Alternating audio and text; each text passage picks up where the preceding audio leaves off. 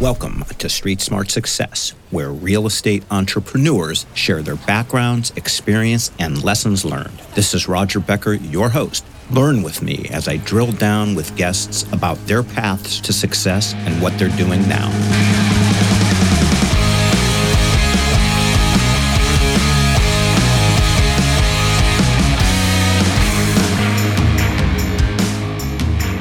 So today we have with us an industry veteran who I've known for a long time.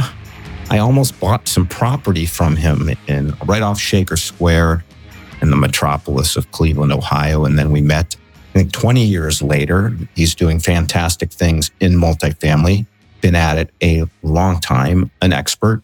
He is a repeat guest. He is the president and founder of the KRI Group of Companies. Back for round number 2, we have with us Ken Gee. Ken, welcome back to Street Smart Success. Thank you so much for having me. I'm really looking forward to being back. And I've been excited to talk to you because it's been, believe it or not, like a couple years.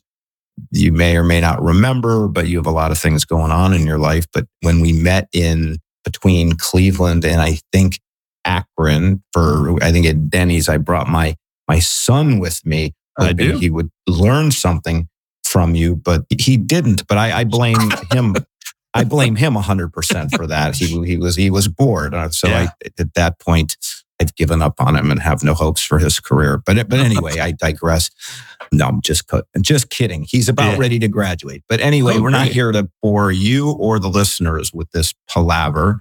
So it's been a couple years. What the heck is going on with Mr. Ken Gee and your portfolio and your acquisitions, et cetera, et cetera? Yeah. So minor correction. It was actually Panera Bread. I remember it well. Oh, my goodness. It was great meeting your son. So I'm glad that you brought him along. So what's been happening? Well, it took, I don't remember exactly when I was on last, but we went on basically, I call it a deal drought. We keep trying to find deals, and we just couldn't find any. It's a year and a half.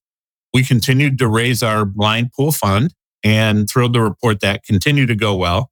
We finally got awarded in a deal. I don't know when exactly this will air, but we may be even close on that deal. But we did find a deal in St. Pete.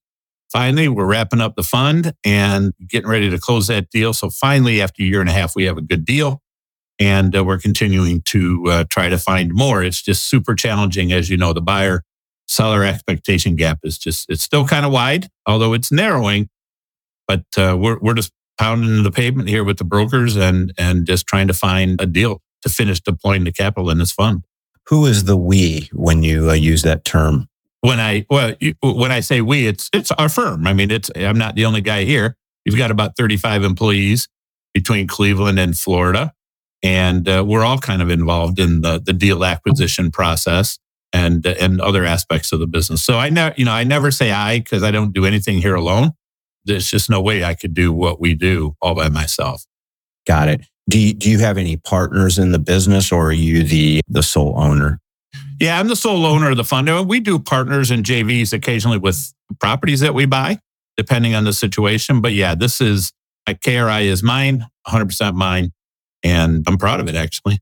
You should be. What does KRI stand for? I didn't ask you that the last time. You didn't? No. And so it's an odd story. Everything always is with me. So way back, 26 plus years ago, my brother-in-law at the time, his name was Robert. It was going to be Ken and Robert Investments. We did our first deal together, him and his parents. So I was partners with him and his parents. And after a short period of time, he got out. And so his parents bought him out.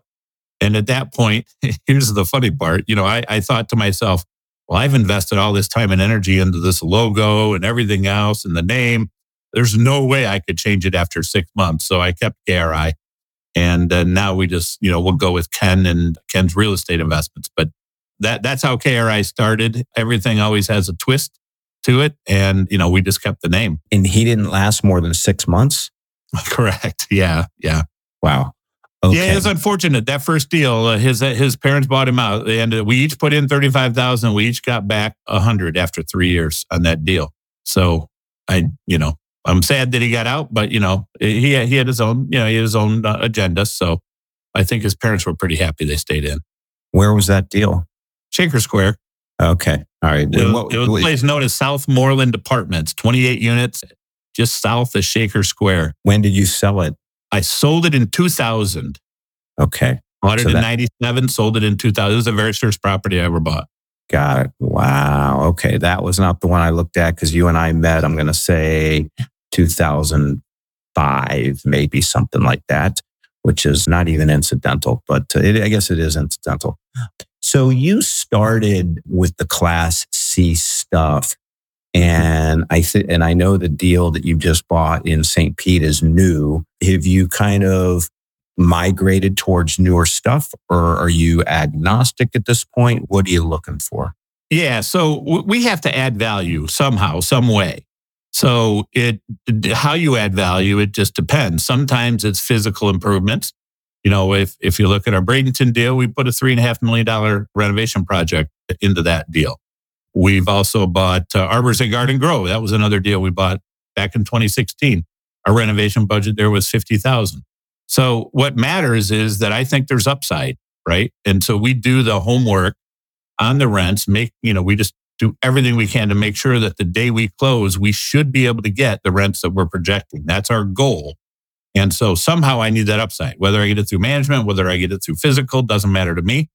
It is always nicer to buy newer assets. That I can assure you, because there's a lot less headaches with renovations or whatever it is that you're going to do.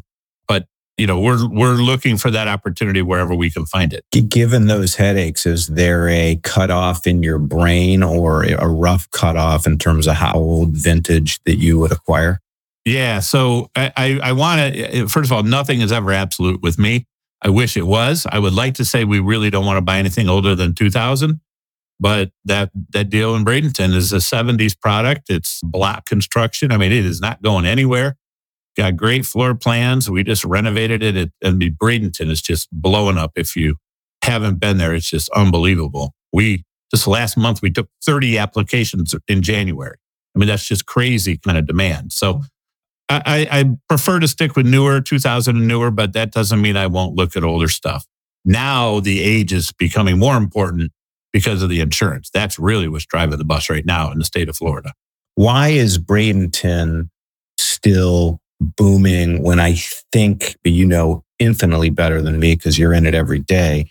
I think there are certain markets in Florida where there's been rent contractions, but Bradenton is still going incredibly well. And yeah, I stopped through there a year and a half ago there because we were spending some time there. But why are they doing so well? People just want to live there. I mean, what's happening in Florida is as the markets, rents and pricing goes up and housing costs go up in a market, people just start to move out of that market.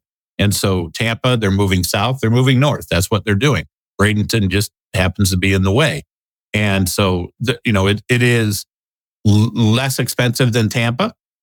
So people are just generally moving there. There's just a lot of demand drivers in Bradenton that continue. I will tell you, we're not actually experiencing a lot of rent contraction. We're experiencing a little softness in, say, Tallahassee. It's just a smaller town. There's not as many demand drivers as there are in other parts of the state. But we're seeing rent growth clearly slow. We're just not seeing a lot of retracement right now, right? And so maybe we're just lucky. I don't know. I mean, we try to run a really tight ship, so it may have something to do with it. But do you think you are outperforming the average? And then when I, a couple minutes ago said that rents are contracting in Florida, that's a very broad brush statement that I made. So maybe it isn't even correct, or do you think maybe there's some truth to it? Your portfolio is outpacing the average, you think? Or well, I think it has to do with selection and markets and submarkets. So I think you're probably right. There are markets in Florida where it is probably contracting some, but when we buy, this is one thing I've learned over the years. You really have to pay attention to the diversity of your demand drivers. You need to be in a decent neighborhood, right? You need to make sure there's not massive crime and you're not at, the lower the income, the harder it is for people to make it from day to day. So if we get good diversity on our demand drivers, and we're just in an area that demand just so far outstrips supply, even if that area slows down, we still have that demand supply imbalance. Now, remember, I spent 10 years operating in Cleveland, so I know what the flip looks like. I know what the opposite of that looks like. And it's really hard when you don't have as much demand as you do supply. But we're not having that in any of the markets that we're in Florida. If people are having those retracements right now, I think it is mostly because they were too aggressive with their business plan. They're not implementing their business plan as effectively as they could. And so they're having to lower rents in order to maintain occupancy. That's when I see it the most. Other than, say, Tallahassee, that is our softest market. There's just not as much demand there. I mean, it's not Tampa. People aren't yearning to live in Tallahassee like they are in Tampa, but it's slow and steady. I'm going to ask an obvious question, but maybe there's something here that isn't obvious. When you talk about diversity of demand drivers, my mind goes to, employment, population growth, supply demand imbalance, submarket, the right product. Am I leaving anything out? Yeah, probably the most important thing is that we don't want to rely on a single industry or a single employer. For example, I wouldn't want to buy next to an military base. Not that I don't like military people, I love them. But one stroke of the pen by Congress and your life changes.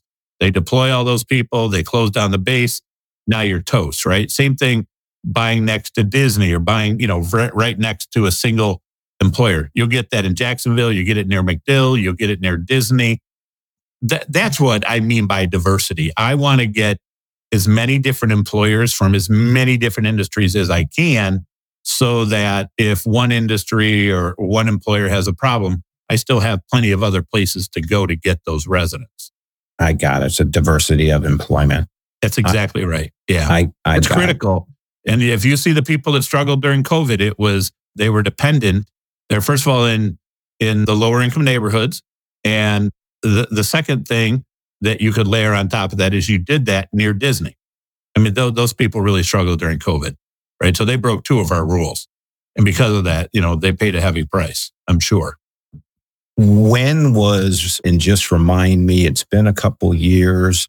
I should have listened to our last episode. I didn't, guilty as charged. So remind me, when was your foray into Florida and why did you do it? Yeah, about 15 years ago. So we originally the company started in Cleveland. It was me, and some of the early deals with just me. And then I partnered up with a gentleman who we just did did deals together. He was an attorney, super great guy. He's now retired.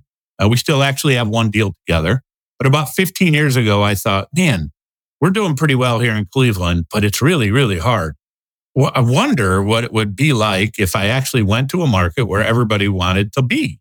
So that's when I decided, I know that's kind of funny, but I'm not trying to diss Cleveland, but clearly people want to live in Tampa. They just did. So I literally got on a plane, went to Tampa, and just began that very long process of meeting brokers, touring deals, helping them take me seriously. That's the challenge when you go to a new market like Florida. I mean, there's plenty of money in Florida, and here comes this guy from Cleveland. Like, who is he and why should we care?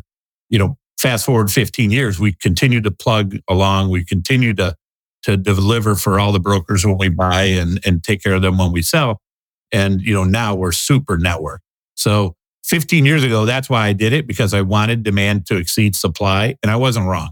I could never do in Cleveland what I've done in Florida. There's no way. So in 2009, let's say it's 15 years ago, had you disposed of all of your property in Cleveland at that point, or did you still have some? No, we still had some. It took me, I didn't actually buy in Florida until 2015. So unfortunately, I went through a divorce right before the financial crisis. So it was important to me that I devote as much of my time as I could to my kids, because they were young. I wanted to make sure that, they were okay through the process. And I mean, you just generally don't buy assets when you're going through a divorce. That's just a bad idea. But during that time, I continued to get to know Florida and try to understand it. And coming out of that recession, we then finally were able to start making offers and finally nailed one in 2015. Now, the assets that we did have, I don't remember exactly which ones we had. I know we had Van Aken Crossing. We held that for quite some time through that process. What I'm really proud of is we never lost a dime of investor money through that process. That was for me, it was a really big deal. I really understood what happened there. I understand why it happened, and it shapes today the way I manage debt to this day. You remember those lessons when you watch people going down around you left and right because they unfortunately just didn't have any flexibility with their debt maturity, and it came up at the wrong time. You should be proud of that. So back to, and I don't know why I'm curious, but I am. When would you say the last property was disposed of that you guys had in Cleveland? Yeah, it was Van Aken Crossing was the last one. It was April right before COVID. I remember closing April, whatever year. I think that was 20 or 19, whichever one. I forget now. I try to forget when it was. But yeah, we sold it going into COVID. Got it. What would you say, I guess looking back on, your experience as an operator in Cleveland, what would you say were key lessons from kind of that experience?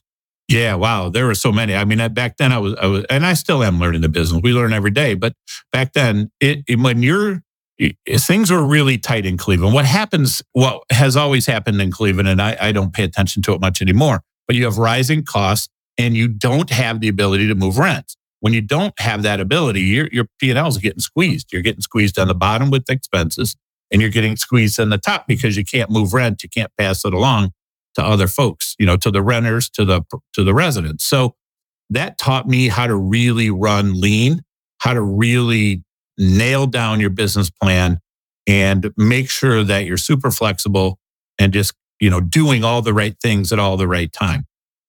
Those are the biggest lessons I learned in Cleveland. Because if I can figure out how to keep a property full in Cleveland, stands the reason I should be able to do it in Florida. And I'm not wrong. It is a lot easier.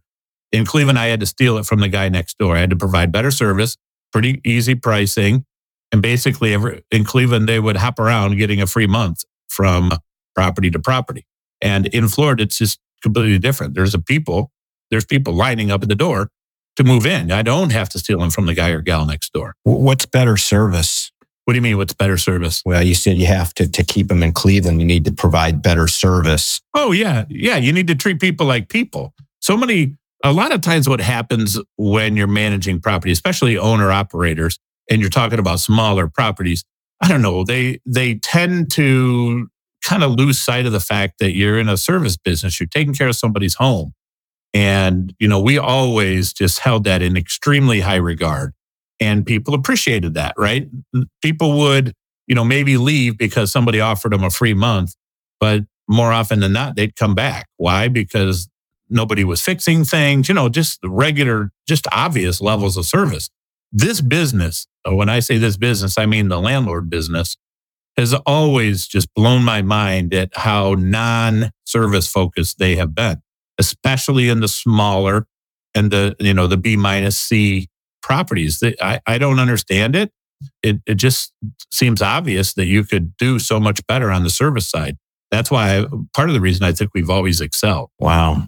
It wouldn't surprise me if people just get jaded, dealing with that segment of the population and, and people are BSing them or whatever. I shouldn't project onto that situation. Yeah, I was going to say, be careful with that. But right. It is people just want to be treated well. They just do. And what happens, when you're on the management side of this business, I mean, you're constantly getting beat up. They aren't paying their rent. You got to fix this. You didn't fix that. Whatever. You have to evict people. I mean, it's a rough business and it can take its toll on you. So what you hit it right on the head, Roger, when you said they get jaded.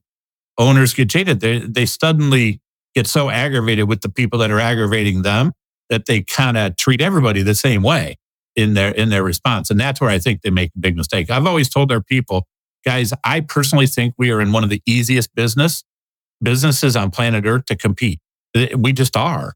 And all you have to do is just treat people like you would want them to treat you. And if you do that, I mean, you're going to be head and shoulders above everybody else in the business. Wow. And that's true in Florida as well. Yeah. We like to think it just happened in Cleveland. No, it happens everywhere. I don't understand it, but it does. Well, a good friend of mine used to say your competition are your best allies. Yes. So there it is. How do you deal to bringing it up to now with your portfolio? What does your portfolio look like approximately? Number of doors, whatever you're comfortable, conveying, and then how are you handling management? Yeah, sure. So we do some third party management. We've kind of trimmed that off actually quite a bit. We've trimmed about 1,000 units off our third party management. We're focused on growing our portfolio. So probably in total between third party and owned, we probably have 1,700 units right now. We probably own about half of that. Half of that is owned. And, we're continuing to plug along and hopefully build assets in our own portfolio. We have not historically been unit builders. A lot of people they want to add units and more units and more units. And it depends on the deal, right? You're here to make money. So if it's an older deal, we tend to not hold it as long because eventually you're going to be sorry you continue to hold it. Newer stuff, we prefer to hold longer. So it just depends on the deal, right? What's important is when you bring investors into a deal, they want to make money. You need to adjust your business plan to the property and make sure that that deal makes money. And oftentimes that means you got to sell and move on because, leave some for the next guy, give a reason for the next guy or gal to buy the property, but just don't hang on to a property too long. Okay. Clarification. You said, 1,700 doors thereabouts, and you said you own half. So are you third party? I'm confused. Are you? Yeah. We do some third party. I see. So So we have done third party. When I say trimmed about 1,000 units, I mean, we parted ways with about 1,000 units of our third party just because they weren't good matches. That's all. It just didn't make sense for us to continue to manage it. Third party management's a rough business. And so we would rather focus on, our own thing and do what we do. We do still have some third party clients. So there are some wonderful people. I mean, I'll stick with them as long as they want because they're just good, solid people and we enjoy our relationship with them. So we just really are hesitant to bring on new third party work. Okay. And so out of the 1,700, whatever it is, roughly 50% of that is stuff that you guys own currently. Exactly. Okay. All right. So what I'm gleaning from that, and correct me if I'm wrong, I'm trying to size this up. It sounds like you're not trying to, get to, 10,000 doors, come hell or high water. You're one foot in front of the other. You want to mitigate a lot of risk and just make sure your investors are taken care of. And you're just not really pushing the envelope out of a comfort zone, and especially the way the market has been. I shouldn't put words in your mouth, but that's a question. Yeah. I mean, I think you're right. So look, would we like to have more properties? Yeah, we'd like to do more deals, but we're not going to do deals unless they make sense.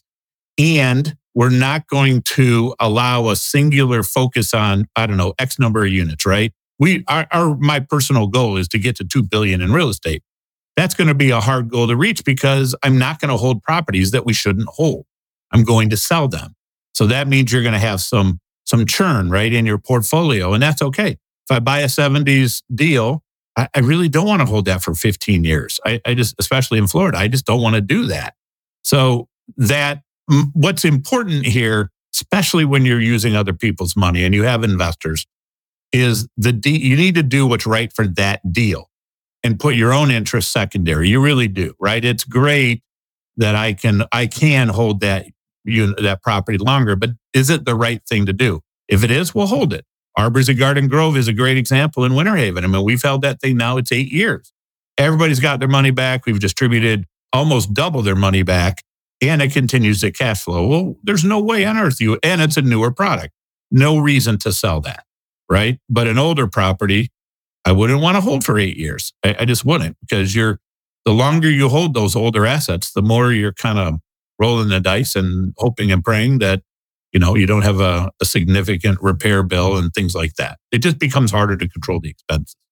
Onto the acquisition market, right? Which you've alluded to a couple times.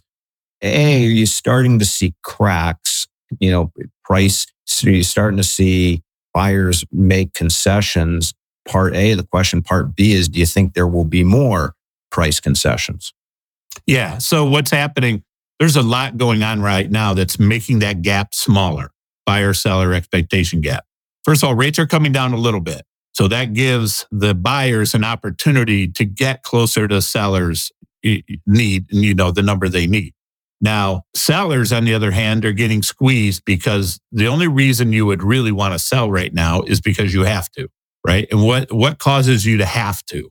Number one, you're in a bridge loan and you did not generate enough new cash flow to cover a refinance and get yourself out whole. You might have a rate cap coming due that's going to require a huge investment to put another one in place to extend the bridge loan. So when I think of people that are on the seller side, they're struggling because sometimes they didn't implement their business plan the way they should. So that failed. The execution failed. Could be interest rates are moving against you. It could be that the rate cap is expiring. It could be that you simply just have a loan maturity that you're dealing with. So it's those things, unless it's a business plan execution problem, the properties generally aren't distressed. It's the sellers and the financial side of it that's distressed. It's not the actual property. Now, sellers, the closer they get to that date that they need to fix their problem, whether it's a rate cap or, whether the interest is just eating them alive and the bridge lender is saying, look, you got to figure this out. The closer that gets, the more flexible they become. And with interest rates coming down a little bit, it gives us the ability to get a little closer. We're not closed yet, but it's giving some sellers the opportunity to get out of a deal without it going back to the bank. You see, that's their goal. And in a lot of cases, they're just losing their equity. And it sucks. I mean, I've watched lots and lots of people do it, but it is what it is. I mean, you can't put financing in place right now at 4%. You just can't do it. It's more like 6%. So buyers can only afford to pay so much. And that is what it is. It's not that buyers are trying to be bottom feeders. It's buyers, they're not going to put 60% down in order to make the deal work with a 6% loan. Does that make sense? Oh, yeah. So we have a bunch of factors coming together. It's going to be slow, but we're starting to see some cracks, right? We just are. Have you seen any deals go back to the banks? They're starting to. Yeah. What's the competition like? Has it gotten thinned out? It has. Yeah, because lenders are also tightening. So there's a couple of things going on. Syndicators, we went to the fund model a few years ago. And so that means it's a blind pool fund model. So that means we go out and raise the money first. And then we go to the broker world and say, look, we've already raised the money. You don't have any equity raise risk with us. Your certainty of close with us is much, much higher. Compare that to syndicators who are generally less experienced than blind pool fund managers. And they need to raise the equity after they get the deal locked down, and they only have a very short window. Those people are having challenges getting deals because sellers want to do business with people that they know can close, right? They have them already raised the money. They've got a fund, whatever it is, right? Maybe they're wealthy. So we're actually getting much better looks now than even we have before because of our certainty of close, right? Sellers know they got to close. They need to close. They do not want this thing to fall out. So we get those deals. Whereas right now, most of the syndicators, especially the newer ones, they're just not getting the deals. And if they do get the deals, they're falling out because their equity is scared because, they've maybe invested with other people who haven't gotten as much experience, and the investors are a little concerned. So, when things tighten up, it's experience and certainty of close really, really, really matters. And we're seeing that right now. Are there any markets in Florida that are less combed over? Could be a secondary, tertiary market that's growth and where there could potentially be more opportunity than other markets? Or, that's the question. So the more tertiary the market, the better chance anybody has. But what happens is even guys like me, who'd have thought Arbors of Garden Grove is in Winter Haven? Not exactly the Mecca of Florida, right? It's a little bitty town, but growing like crazy. So I would say when you say less combed over, there are fewer buyers looking. And so the more tertiary market, the less competition there's going to be. So again, I go back to, if you're a syndicator, you have to set yourself apart from whatever competition you have. And usually when we were syndicators, we had to do it with price. I mean, how else are you going to say, hey, I'm going to pay more, take a chance on me, right? That's what happens. But if we come in, now we're a known entity. We've closed with all the major brokerage firms. They know who we are. They know what we're going to do. They know we've already raised the money. See, it's really an unfair advantage. But that's right. It's taken me 15 years to get that unfair advantage. I'll take it. When you say differentiate with price, what does that mean? Yeah. So imagine you're going to sell a property in Florida. Even now, there might be 5 to 10 offers come in on that deal. Well, if 9 out of the 10 are syndicators, but one of them is a fund manager, guess what? We just moved to the top, right? So now, and that's just what's happening. In our last fund, even when it was still pretty competitive, the first deal we put in that fund never saw the market. The second and third deal, we were not the highest bidders. Why? Because we had a certainty of close. It really is important, because if the syndicator can't raise the money, if the syndicator, there's generally less experience, they don't close, they try to retrade. When that property comes back out to the market, now it's a mess. It's tainted, right? I call it tainted. And everybody like me, well, why is it back out on the market? Now there's a story, and now it's really hard for that seller to get even close to where we were at before, right? So they kind of take a chance. And that's how that's how we got plenty of deals that way. I mean, we had to set ourselves apart. And we did it with price. We still made money, but we had to say, look, we're going to pay more. Trust us, we're going to close. And after a while, brokers believe you, and you have to do that less and less. Now we don't have to do it at all. We just have to be somewhat competitive with our price. What I hear, not necessarily pertaining to Florida, but certainly Texas, this is somewhat anecdotal, but strong anecdotal, that like in terms of market distress and loan maturities coming due, and mostly newer sponsors not able to grow NOI for all the reasons, lower occupancy, higher expenses, all that stuff we all know about. Hitting Class C much harder than any other. Do you see that happening, or do you see that could be happening in Florida as well, in the opportunities for a heavier value add? Do you think that's a possibility? Yes. That's typically where newer investors will start out. Newer investors don't usually get the A deals. They just don't. I mean, like me, I started out with C minus stuff in Cleveland, and that's not uncommon. A lot of new people in the business, they don't necessarily recognize the neighborhood for what it is. And when they buy, and then they realize there's bigger problems than they understood. Yes, it's happening in Florida. It just is. And that aggravates the area, because what you need is experience then, right? You can fix some of those problems, but you really have to have very focused energy, very focused efforts, and you have to know exactly what to do to combat the situation. And it's different depending on what the situation is. But if you don't have the experience on the management team, I mean, they're going to try to fix it, but there's a smaller chance that they'll be doing the right things. So you've been like really disciplined, right? And you've kissed a lot of frogs, and you finally found that deal in St. Petersburg. But I'm just wondering, like, because you do have experience in Class C, you are not new to it. You have the capabilities right now to deal with that. So are you not seeing a lot of deals that pencil right now in Class C? Yeah. So we really hold the line on neighborhood. We're not gonna sacrifice neighborhood, because no matter what I do to my property, if it's a neighborhood issue, I can't get good people to live there. They just won't do it. Doesn't matter what I think. This isn't a discrimination thing.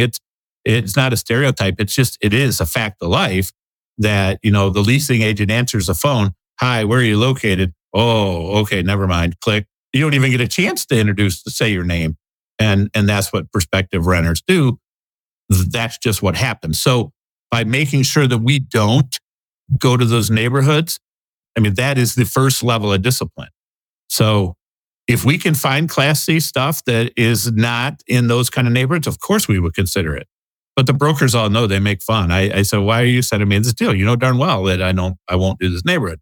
They're still going to send it to me and try to convince me that it isn't what I think it is. But that's all right. We'll be better off because now when I do improve the property, guess what? They'll come because when they ask, where's it located? Oh, okay. All right. That's not bad. And they'll come and see us and then they'll lease from us. See, that's what happens. And that's why the neighborhood's so important. Okay. It's really what happens on the ground. It's not even hard stuff. It's what happens.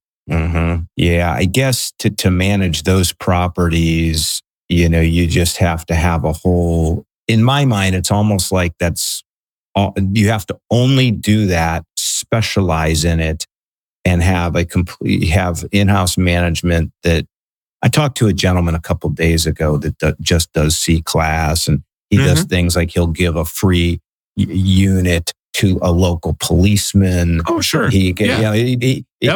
the whole business is around managing that, and then to him the returns are worth it, and that's just a personal choice he makes, and he's a heavy value add guy. But you have to know what you're doing.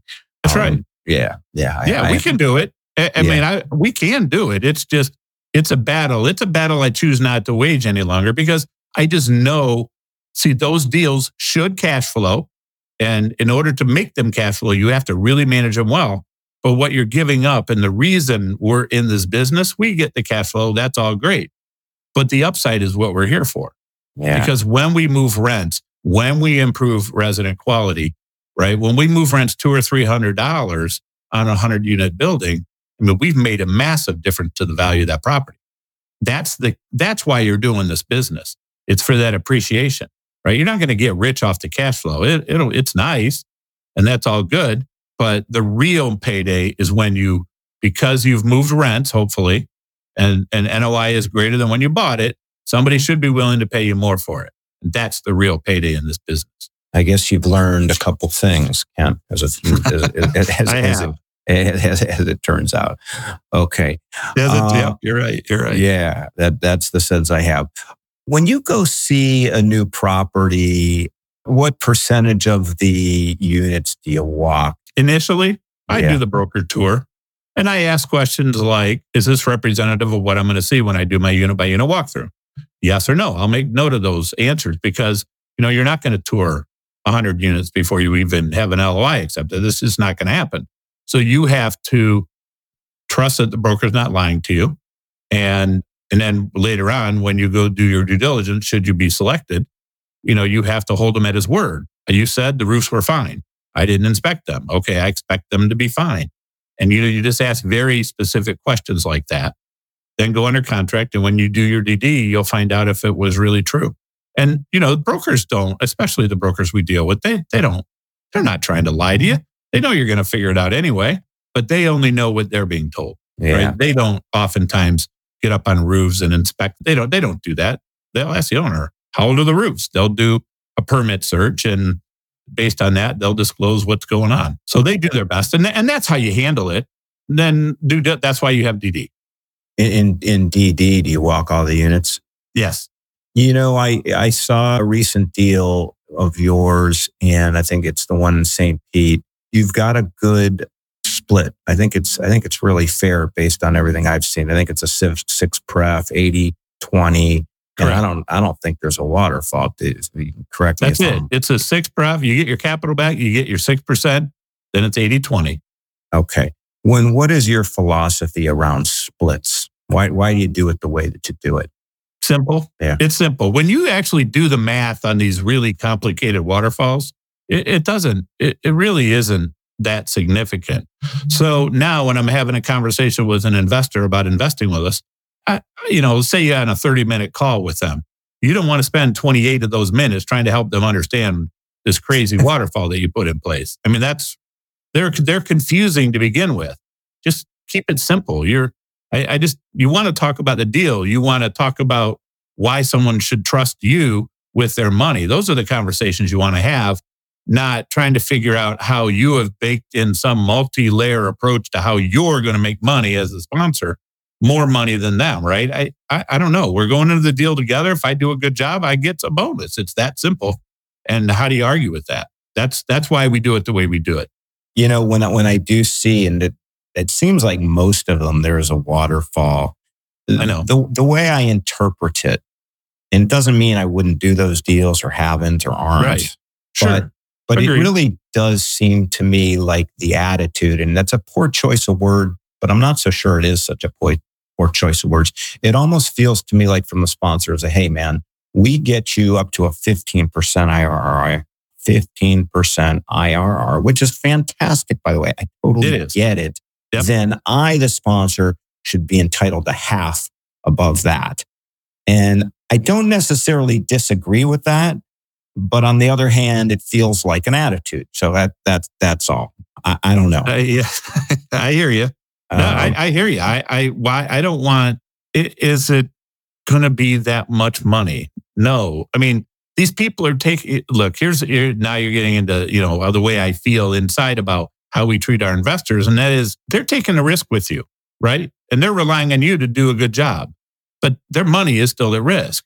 And I don't know. I just feel like if it's a home run, let them run the bases with you. Like they shouldn't have to stop at second. You know what I mean? That's just what I think. Well, I don't know that I'll ever change. And I'm telling you, these waterfalls get so complicated. People, you're just giving them reasons to say, "Whoa, wait a minute." Now they're trying to figure it out. They're trying to figure out how much money they're going to make versus you're going to make. Like it's just 80-20. Just keep it simple. That's what we're probably always going to do. I never say absolutes anymore, but it just seems so easy to just do that. Because if you do a really good job, that 20% should be a big number. Does it need to be a little bit more? Probably not. I don't know. I just don't think it's worth the brain damage. That's just my opinion. I respect that. What would you say are kind of key mistakes you see other sponsors that are newer to the space make? They try to do 60-40, 70-30. Okay, got it. They just do. I meant broader than the split. Generically. Well, I mean, they fee up the deals, all that. If you're, it's hard to get 2 or 3% off the top on a $20 million. I mean, that's a lot of money. Like, come on, that's a ton. That's why we keep our fees low. Are you talking about just in general? Yeah, in general. Yeah. I should have done a better job transitioning that. Yeah. Yeah. What the number one thing that I think people don't understand when they get into this business, if I were to ask you about any business that you're in, you're going to know it inside and out. And because of that, you're going to be really successful, right? Because you know all the little details, you know all the little things that you need to do to be successful in whatever business you're in. Well, why is it that people treat apartments differently? I don't understand that. If you're going to be in this business, you should be in the business. You should understand all the little details. And so many people think they can do it by operating at 20, 30,000 feet. They don't need to dive into the details. They don't need to understand that. Oh, the third-party manager will understand that. Well, no, you're buying a business and you need to do the work, the necessary work to figure it out. That's why we have our whole investor education platform, because people, when they fail, it is usually because they think of this business at 30,000 feet and then the details eat them alive, right? They don't do a real rent survey. They just run a CoStar report or a Yardi report and say, well, CoStar said that my rents run to market. Well, they didn't pay attention to, well, all the properties above you have washer and dryers and tons of amenities and this and that, and your property has none of those things, right? So they don't do that detail work. That is the number one thing that people don't do. They don't get it. As soon as I introduce them to that, all of a sudden it's like light bulbs go on, because now they know, oh, I really understand this business now. Now I can go forward, make offers with confidence and go into this thing, right?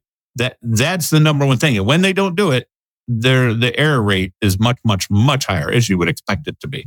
So that's the thing that you can tell I get worked up about, because they're losing people's money. I don't want to see them lose people's money. That's not cool. Yeah. So that's why I want them to do the work. Not cool. Not cool. What would you say is the biggest mistake you made over all these years, and what did you learn from it? Yeah. Well, I've made a bunch. I would say the first thing is just not getting out of my own way. I've learned, I've limited myself. I'd be much further along had I just not believed that I could be there. It's a fact of life. I think most people do it to themselves. In terms of operationally, probably the biggest, well, it was my very first deal. See, so back to my very first deal, let's talk about understanding the business. I bought that property. I had spent basically my last penny. I borrowed my half of the down payment on my home equity line, right? So now I was getting applications. They were terrible, terrible credit reports. And I thought the rents were $415. Trust me, I know this story well. And I was beside myself. I was working at Deloitte thinking, oh my goodness, I just bought this place and now I can't get good people to move in. What in the heck am I going to do? Well, somehow I ran across this lady. Her name's Karen. I won't use her last name. She was with Shaker Heights and she said, Ken, let me meet you at the property. I'm going to help you. I said, oh my God, yes, awesome. I went there. She said, Ken, your kitchens are too dated. They look terrible. She said, you need to build it. They will come. I promise you. I said, well, what do I need to do? She said, spend $5,000 on this kitchen and make it nice. And I remember my response. I said, Karen, you don't understand. I just spent every dime I had to buy this thing. Where do you think I'm going to get $5,000? She goes, I don't know, but you better find it. Because if you don't, you're going to continue to have this problem. So I charged $5,000 on my credit card, did all, made my kitchen nice. My rent went from $415 to $599. All of a sudden, the application quality went through the roof and life moved on. So what was the lesson there? The lesson there was not having a clue when I got into the business that really the way you make money in any business is by adding value. And that's what I did. She convinced me to add value. I did that. All of a sudden, my rents went up considerably. The resident quality improved. And then the rest is history. But that is probably the biggest mistake I made early on, is just not understand. Everybody thinks you're just going to buy it and it'll just go up over time. You don't really understand why, but you do now, or at least I do now. Mm. These have all been very softball questions. Are you ready for a hardball question? Yeah, please. All right. Okay. Here's what it is. Let's see what you got. I'm teasing you. Let's see what you got. Most people have no idea what to do with this question because it has nothing to do with real estate. Okay. It's a complete non sequitur. What is something people don't know about you? Ooh, what don't they know about me? Most of the stuff I do out there on internet and social media is business related. So I would probably say on the personal side, my wife and I go to Disney all the time, not to go to Disney, but go to Epcot and hang out at the resorts. As with our kids, we took our kids there a lot. So it helps, remember the time when the kids were at home. That, and we love doing cruises with our family because again, we like to be a family. Kids are all grown on cruises. You can do whatever you want. Each person can do their own thing and everybody's happy. So, I don't talk much about those two things, but those are probably two things that people don't know about me. All right. Fair enough. Okay. Ken, how does one find out more about what you're doing, invest, talk, learn, what have you? Yeah. Go to KRIPartners.com. That's it. When you get to our site, you're going to try to figure out which way you should go. Are you the investor kind of person looking for passive investments? Or are you the kind of person who wants to do your own deals? If so, we can help you figure out how to do that. We have the whole investor education side. But start at KRIPartners.com and then let's jump on the phone and figure out how we can help whoever be successful in whichever direction they want to take the real estate thing, because, proof that you need to be on the real estate game. I think that. You just have to figure out how it's going to fit for you, and we can help them do that. Got it. Fantastic, Ken. I hope we don't let as much time go by before we do round number 3. Fantastic talking to a guy who got started out with properties in Shaker Heights, Ohio, and near and dear to my heart. And I look forward to talking to you soon. Fantastic. Say hello to your son for me. I absolutely will. Okay. All right. Thanks, sir. Yep.